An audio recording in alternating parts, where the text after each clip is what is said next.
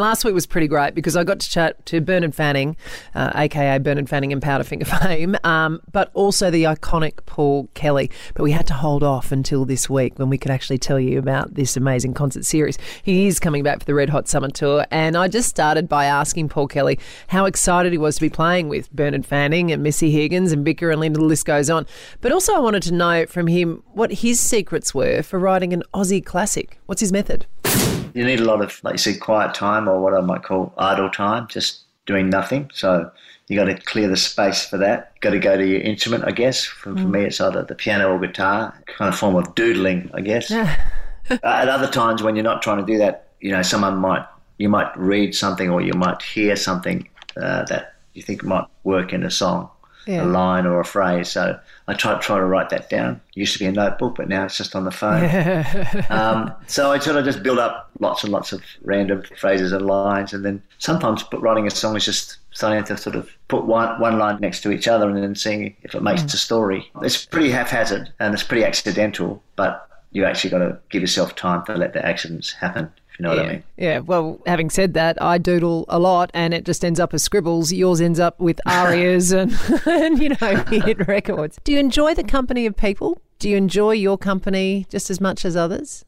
I do, yeah. I like being on my own. I like to read. I'm pretty sociable as well. Yeah, it's just a balance.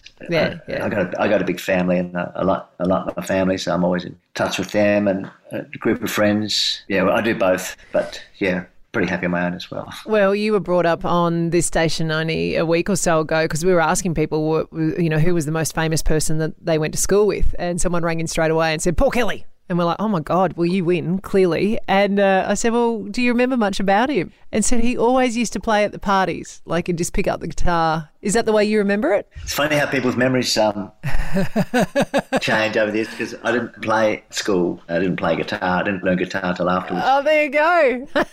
You know, I did start playing guitar at 18 and start singing songs with other people. So maybe somebody went to school with me that was part of that. I played trumpet at school in the school band. That didn't really get you many callbacks to parties? Just Paul Kelly sitting in the corner playing on his trumpet? Yeah, no, that did not happen.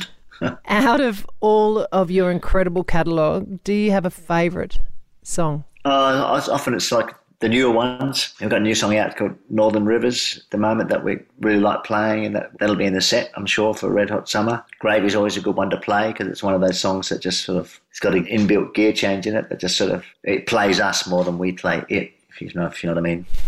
Well, we can't wait to see you surrounded by all of these incredible musicians. It's Red Hot Summers Tour. It is returning in 2023, and this all-Australian lineup is just going to be absolutely amazing.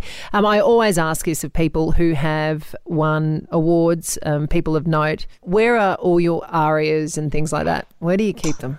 I've got one as a doorstop just right next to me. Because they're down really by your feet there. They're really, yeah. You can keep a door ajar with one. So they've got one here because they're really heavy. Well, certainly when you're carrying 17 of them, I can imagine there'd be a weight.